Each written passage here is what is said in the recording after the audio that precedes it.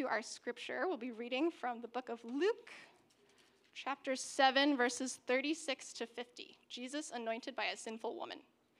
When one of the Pharisees invited Jesus to have dinner with him, he went to the Pharisee's house and reclined at the table. A woman in that town who lived a sinful life learned that Jesus was eating at the Pharisee's house, so she came there with an alabaster jar of perfume. As she stood behind him at his feet weeping, she began to wet his feet with her tears. Then she wiped them with her hair, kissed them, and poured perfume on them. When the Pharisee who had invited him saw this, he said to himself, "If this man were a prophet, he would know who is touching him and what kind of woman she is, that she is a sinner." Jesus answered him, "Simon, I have something to tell you." "Tell me, teacher," he said. 2 people owed money to a certain moneylender. One owed him 500 denarii and the other 50. Neither of them had the money to pay him back, so he forgave the debts of both. Now which of them will love him more? Simon replied, "I suppose the one who had the bigger debt forgiven." "You have judged correctly," Jesus said. Then he turned toward the woman and said to Simon, "Do you see this woman? I came into your house. You did not give me any water for my feet, but she wet my feet with her tears and wiped them with her hair. You did not give me a kiss, but this woman, from the time I entered, has not stopped kissing my feet. You did not put oil on my head, but she has poured perfume on my feet. Therefore I tell you, her many sins have been forgiven, as her great love has shown. But whoever has been forgiven little loves little." Then Jesus said to her, "Your sins are forgiven." The other guests began to say amongst themselves, "Who is this who even forgives sin?" Jesus said to the woman, "Your faith has saved you. Go in peace." All right, thank you so much, Christina. Man, I love the shameless recruiting there. I want to go hold little Benjamin. Man, he's a cutie. Hey, welcome everybody. Good morning. Whether you're joining us here in person or online, we're glad that you could join us here at Current this morning. Today, we're continuing our series, Encounters with Jesus, as we are moving from Luke chapter 6 and kind of the more teaching and abstract of Jesus' thoughts on the Sermon on the Plain that we had looked at a few weeks ago, to more in Luke chapter 6, the more relational and personal, with these kind of encounters with Jesus. Last week we saw the Roman centurion and his encounter with Christ, and saw that life-transforming faith is not one of deservedness, but one of unworthiness. But that leaves us with some questions. Okay, what does that look like? What does that mean? Today, we're going to be looking at not one, but 2 encounters with Jesus. And these 2 people probably couldn't be further from each other when it comes to kind of the more social and spiritual spectrums. One person we'll look at was very religious. We're talking super religious and devout. The other, anything but. And we see Jesus meeting them each where they were, and we see that it's quite shocking. We get a real beautiful picture here, a real challenging picture of what this life-transforming faith Jesus responds to and is looking to give, and where we can meet him in that space. And before we jump in, I would just say, if you're here today and you don't follow Jesus, you don't identify as Christian, I would wonder if you'd especially be interested to know that it's actually with the non-religious person that Jesus especially draws near to here. And then for those of us who are followers of Jesus, you are Christian, I would just say lean in a little bit too, because what we also have here is a sober warning for falling into what can easily become a status quo type of a faith. It's really easy to succumb to that. So today we're going to look at what I'd like to call the insider and the outsider. So let me pray and then we'll jump in. Father, thank you so much for these precious little ones you've entrusted to us over the pandemic and even before. What gifts they are. Lord, would you bless the families, the parents as they seek to raise them? And Lord, would you help us as a church minister to them as well? Even from the earliest of days, as we just hold them and cuddle them and start to pray over them and bless them in those ways. And also as they grow and start to ask questions and learn higher concepts and all that sort of things. Lord, would you help us each, whether we're in there directly serving as a teacher or aide or whatever it might be, or even just kind of coming to church and them just observing us, Lord, would you help us point them to Christ? We want to pray for this next generation. Bless them even now as they're learning. And then, Father, with our time here today in this space, Lord, we ask as ever for your Holy Spirit to understand your word, because without your help, we won't be touched in the ways that we long for this morning. So, Lord, would you have your way at this time? We ask in Jesus' name. Amen. So we're going to look at the insider, as we'll put it, and the outsider. So in verse 36, we are introduced to the insider, a man named Simon, a Pharisee, which is to say he was a religious leader, just this fanatic and devout God follower back in that day. A guy that everybody in that society would have thought, certainly this person has God's favor on them. Certainly this person is blessed by God. These Pharisees just took it to the next level. They didn't only just follow God's law, they added to God's law, figuring that's how you really kind of leveled up in the faith, and they kind of put that on everybody else. That was just kind of their thing. And for his part, this man, Simon, seemed relatively open-minded to Jesus, which wasn't a given with the Pharisee crowd. In fact, even by this far in Luke chapter 7 now, we've seen that the Pharisees have already crossed ways with Jesus several times. Simon, for his part, was at least open to having Jesus over for dialogue. Asked him over, invited him over to his house for a banquet, and had him into his place, which in that honor-based of a society, that was kind of a big deal. It's a big deal for Simon to invite Jesus. It was a big deal for Jesus to say yes and to go. So that's the insider. The outsider we're introduced into in verse 37. She, we're told, was a woman, and all we know of her is she was, quote unquote, a sinner. Almost certainly, we don't know for sure that meant she was a prostitute. The only other bit of information we know is that she was from that town where Simon lived, which you do the math. I mean, back in first century Palestine, it would have meant she would have been an absolute pariah.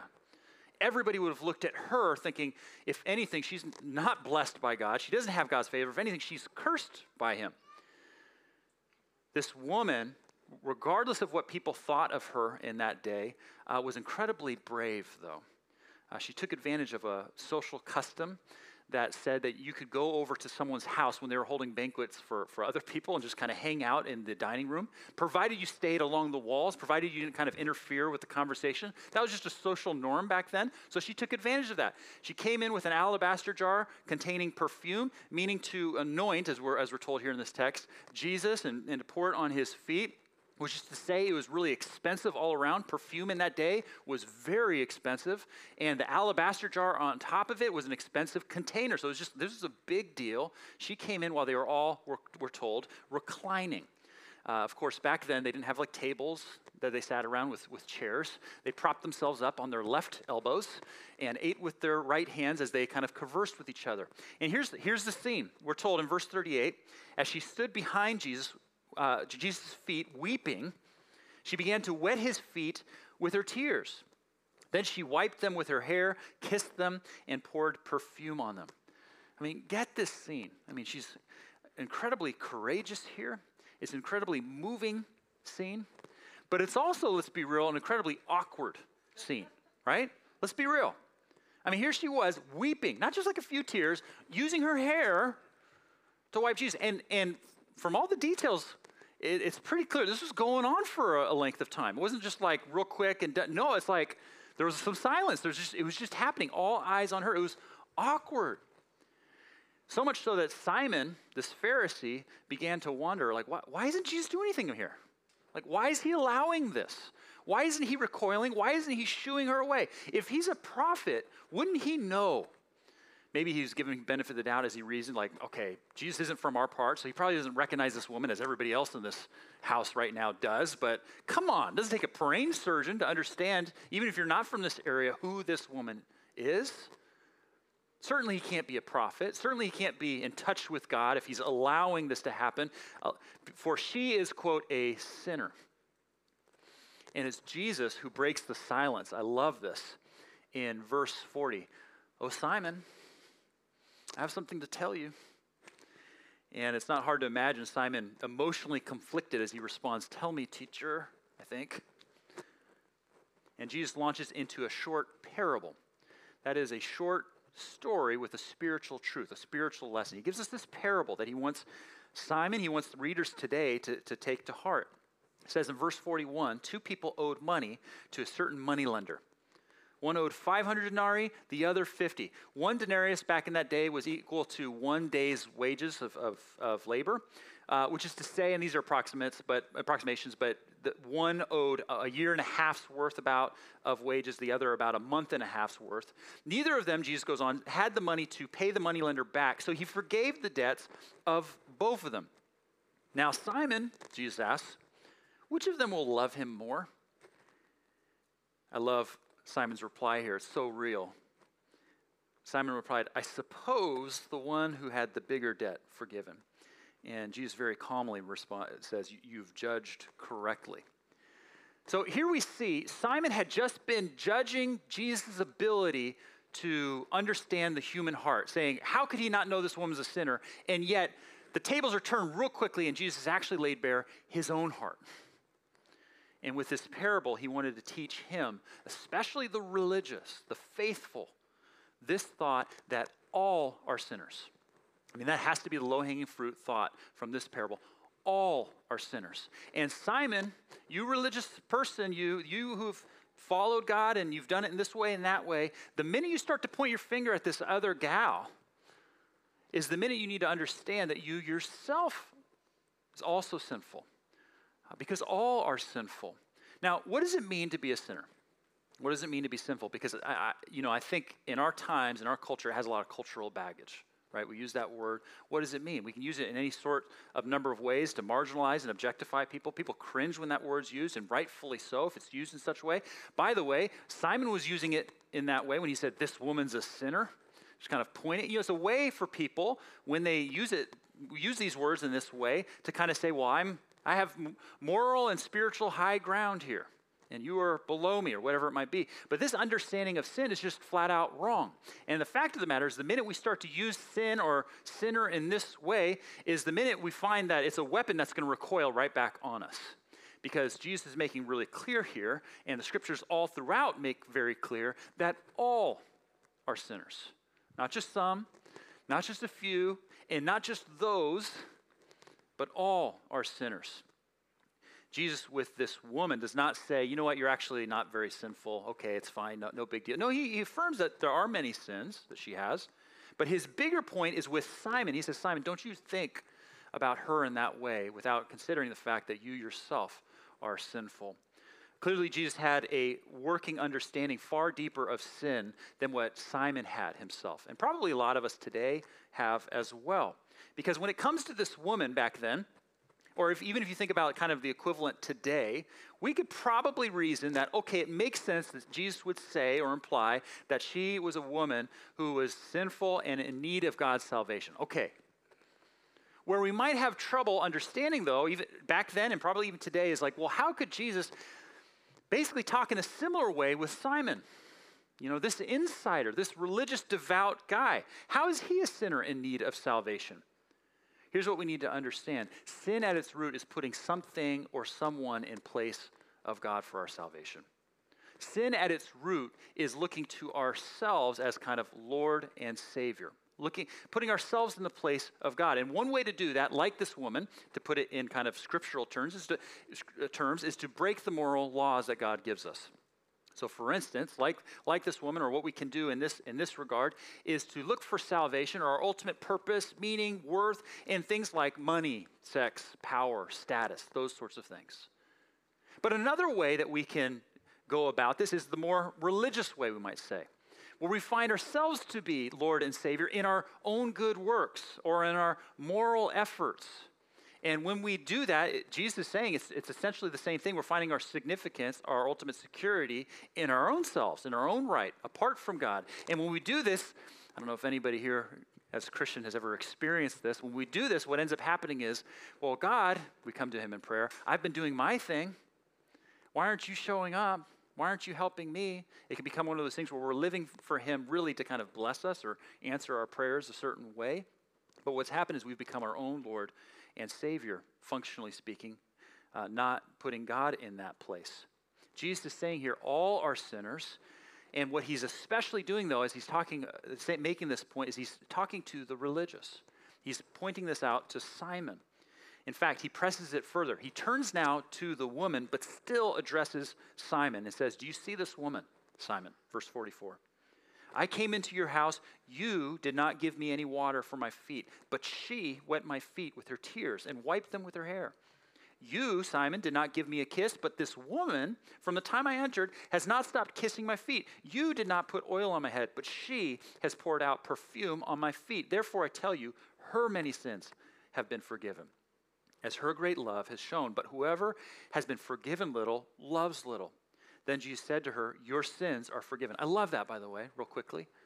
this woman was not a pawn to Jesus to make a lesson just to Simon. He pauses and says, all right, hold on that thought, Simon. Lady, your sins are forgiven. Focuses in on her. The other guests begin to say among themselves, who is this that even forgives sins? Jesus still locked on with this woman. Your faith has saved you. Go in peace. This is absolutely shocking to consider. Jesus has said, essentially, all are sinners. But here's what we see in this interaction. With both cases, by the way, is that Jesus meets you and me where we meet him. He will meet us where we meet him. With this woman, this outsider, it is shocking that she showed up there, right? She showed up at this banquet. The minute she did that, everybody was looking at her. Everybody was drawing their conclusions. The whispers were happening and all that sort of thing. It was shocking that she busted out really expensive perfume. It was shocking that she was weeping. The whole scene, it was really shocking. But none of that compared to what was truly shocking. And that is, Jesus went on to say, your sins are forgiven. I mean, here was a woman whom everybody in the society pegged as a sinner. And by the way, she herself acknowledged that she had a past that she was not proud of, that was not good. How do we know that? Well, that's, of course, what all the tears were about. That's what she was going through. She was weeping and washing his feet. All of that was coming to bear. And you know what? She had come to the place in her mind and her spirit that she had to get to Jesus. She had to get to Jesus, no matter the cost. It cost her a lot with the perfume. That was just her idea. No one told her to do that. That's going to cost her a lot, but it cost her a lot in terms of what people were going to think about her in the moment, the next few days and weeks and forever on. And it cost her a lot going to Jesus, not knowing how he would respond. Jesus could have sent her away, but in a real way here, Jesus forgave her. And in the face of all these religious people questioning her, he says, your sins are forgiven.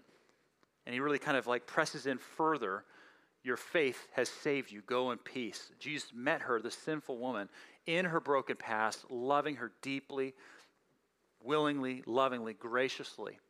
And he'd meet you and me there too if we'd meet him there. Simon, on the other hand, in having Jesus over, thought he was doing Jesus the favor, right?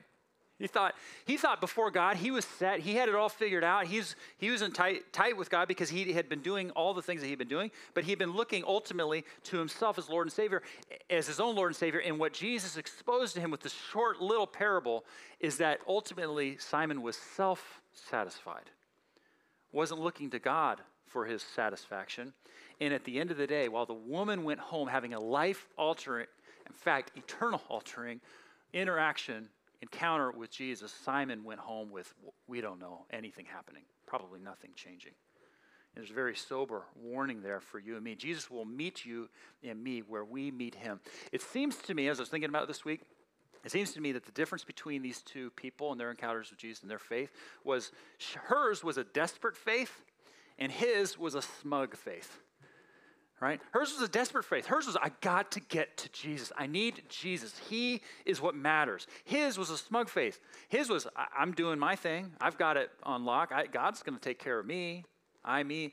Hers was a desperate faith. And I think what this text is challenging us is asking, where's our faith? You know, brothers and sisters in Christ, if I were to ask you, like right now, in this season of your life, where would you put yourself on that spectrum? Would you put yourself more on the desperate side of the faith or more the smug side of the faith? My dad had a mentor, a pastor named Dick Alverson, whom I've actually learned a lot through my dad from over the years. A guy who used to say, comparing the sinfulness between two people is like comparing the circumference size of two gnats. Comparing the sinfulness of two people is like comparing the circumference size of two gnats. Like theoretically, it's possible. You could like work it out, get a microscope. I don't know how you do that, but you could theoretically figure it out. But really, no, you can't. It doesn't make hardly any difference whatsoever.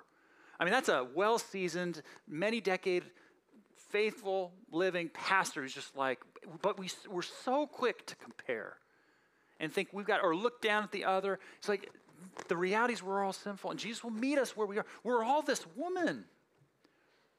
Even if you're Simon the Pharisee, if you're a pastor standing on the stage, we are this woman desperately in need of Jesus. But what does that look like? Okay? Because I don't think the application point is, hey, during the final song, I want everybody to get out your hair, wet some feet. It's like, that's not what we're talking about. So what does this mean? What does this look like? What is the heart posture? I've shared this before, but I love my interactions with this gentleman that I've gotten to know down the years over at Current HQ, our office space over there, that a church has allowed us to rent from. One of their elders I'll run into from time to time. He's kind of a handyman. He does a bunch of stuff. He's just constantly faithfully serving over there. But he's exposed to me that, I have a certain kind of pattern in my small talk. And, we all do. It's like I'll ask people, hey, how are you doing? And normally you hear, fine, good, busy, whatever the case might be. But with him, he always answers, how are you doing? Oh, better than I deserve. And always catches me a little off guard. He's better than I deserve. Now, this guy's a wonderful guy. I've gotten to know some of his story. He's fostered 2 kids out of an incredibly hard, challenging background, teenagers whom he eventually adopted. He is, incredibly active in the community and in the church. He's a chaplain of the Sunnyvale police and fire departments. He's the kind of guy who will just stop whatever he's doing and just help whomever, just kind of at the drop of a dime. He's the kind of guy who's incredibly gentle and kind, but you could tell if he ever needed to, he could get fierce to protect someone. That's the kind of guy. And yet, whenever I ask him, how are you doing? He'll respond, better than I deserve. And you know what? It never comes across as canned or forced. It's almost as if, actually, when he says that, he's reminding himself, better than I deserve. I think that's what we're talking about here, this heart posture of like this woman, we need Jesus for Jesus, and we're just walking by the grace of God. He's just so kind to us. We're so undeserving, so unworthy, but he brings us to this place where we can be accepted by himself. And when hard times hit, so for instance, this gal, she's going through hard times. She'd had a hard past. She was sinful. Jesus affirms that. Her many sins are forgiven. He affirms those sins, even as he forgives her and gives her grace. She's coming out of hard times of her own doing. Sometimes we're coming out of hard times of our own doing, which is not fun or good, and sometimes we're coming out of hard times just externally, but sometimes those hard times, regardless of what they are, actually, and we talked a little bit about this last week, can be a gift in the sense that they remind us where we truly, ultimately, always are, and that is in the place of desperation for God. That we don't deserve him, but he graciously loves us if we'll meet him there. So we're all like this woman. We need to learn from her. Really, the gospel, as we've said in the past few times, is we are all more sinful than we ever dared imagine, but we are also more loved than we ever dared hope. This week, I was reminded of a phrase that Paul writes to his young protege, Timothy, a pastor that he was kind of pouring into, mentoring over the years. This is found in 1 Timothy, where he's writing to him, and he says this very interesting phrase that kind of took on new light in light of my study this week. He said in 1 Timothy 1:15, here's a trustworthy saying, Timothy, that deserves full acceptance. Christ Jesus came into the world to save sinners. Okay, that's what we've been talking about. Of whom, he adds, I am the worst. It struck me this week that he writes it in the present tense. Paul didn't say, hey, this is a trustworthy saying, Christ Jesus came into the world to save sinners, of whom I was the worst. Now, if you know Paul's history, you could see why he may have been tempted to write it, I was the worst, or he could have written it, I was the worst. Part of his story was before his own encounter with Jesus. You can read about this in Acts chapter 9. It's called On the Road to Damascus, where Jesus kind of experienced an encounter with the risen Lord. Before that, Paul, then Saul, was going around, quote, breathing murderous threats, putting Christians in prison, and actually killing them. And he was doing a very good job of that, so he thought, and doing that all out of his zeal for following God, trying to stamp out this new sect of Christianity. But in Acts 9, on the road to Damascus, with his encounter in Jesus, all that changed in a moment. He realized, oh my goodness, I've not only been doing horrible things, I've been doing like the worst things imaginable. That's his past. But speed forward to this point in which he writes to this Timothy these words, and he had a complete 180. Paul had lived a life where he was just going around and just 24/7 just living sacrificially, selflessly for the care and love of other people, starting churches, establishing leaders, enduring persecution, floggings, near-death experiences repeatedly, dealing with hypercritical people of his ministry, all these sorts of things over and over again. Eventually he'd pass away, be killed, executed for all of it. And yet still in this season of his life, he says, here's a trustworthy saying, Christ came into the world to save sinners, of whom I am the worst. Do you see now why that's interesting? He didn't say I was the worst. I am the worst. How can that be? Paul understood, like we need to understand, that he was like this gal who came with her desperate faith to Jesus, wiping his feet with her tears and perfume. Paul realized that even when he had become just an incredibly devout follower, just at a real heart level, not just like a superficial level, just following Jesus. How can we do this? Well, it's remembering that, at the end of the day, I've been talking about the insider and the outsider. Actually, the gospel is we were all outsiders, all of us outsiders. And yet Jesus came into this world to die on the cross, to be cast out in order to bring us in with God. And if he has done that, you know what? This gal who came and was wiping his feet with perfume didn't even realize what I just shared with you. That is the fullness extent of God's love, that he would send his son to die on the cross for your sins and mine and for hers. Without even realizing that, she had this response. How much more ought we have this response of love for the gratitude and praise of Jesus, who he is and what he's done for us? You know what? It seems to me if you find yourself on that spectrum, more on the smug side of faith, which I'll be real, I find myself there. When you find yourself more on the smug side, or maybe you sense that you might be, remember, Jesus meets you where you are, which means you can take even that thought. If you really genuinely want that not to be the case, you can take that thought to the Lord. Lord, I feel like I may be coming to you in a smug way, and I don't want to. I want to come to you more like this woman. I want to come to you with this thought that I don't deserve your love and care, but I receive it fully and I give you thanks and praise for all of it. You can bring that to him. If you're a follower of Jesus and you feel like you're more on the smug side of it, you can think about ways in which you can come to the Lord because he'll meet you where you are. One thought, point of application, I think it's really important for Christians to have the practice of confession in prayer. When was the last time, if you're a follower of Jesus, that you've practiced confession in prayer? David, where are you seeing that in the text? Well, it's not directly in the text, but almost certainly this woman, when she was coming with her tears, had her sins on mind. Why would she be coming the way she was coming? And Jesus acknowledged that. Her many sins are forgiven. It means we need to come to him with these sins in mind, heart, before him in confession, that he is ready and willing to forgive. If you've never done this before, you can go on a prayer walk. Keep your eyes open, by the way. Just walk around silently, just like saying, Lord, hey, forgive me for this and that. Whatever comes to mind. You can ask the Holy Spirit, hey, Lord, can you open my eyes to different ways where I'm falling short? Because I know I'm desperate for you. I know I'm sinful. You could find a quiet place in your home or whatever it might be. One practice you can do is just to, as you're in prayer, you can kind of go through your relationships. With those who are close to you, with your spouse, with your boss, your roommate, your coworker, whatever it might be, and just think through ways in which you might be falling short in that relationship. Here's a fun exercise. Read 1 Corinthians 13.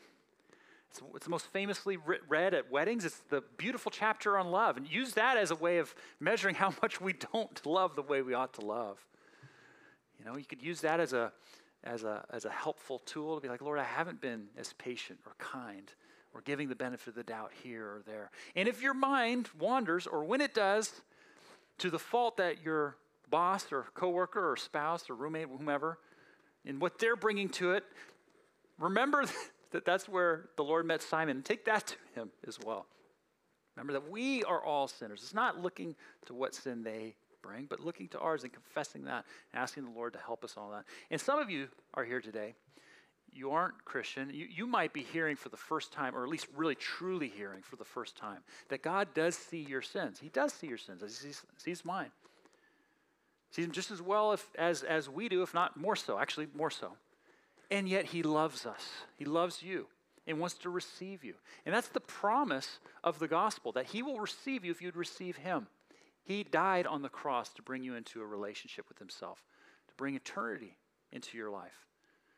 And you can receive him today. The scriptures say to all who receive him, to all who believe on his name, he will give the right to become children of God. You can receive him even now through prayer, saying, Lord, I want to receive what you did for me on the cross. I confess that I do look to other things, other people, other ways for my salvation.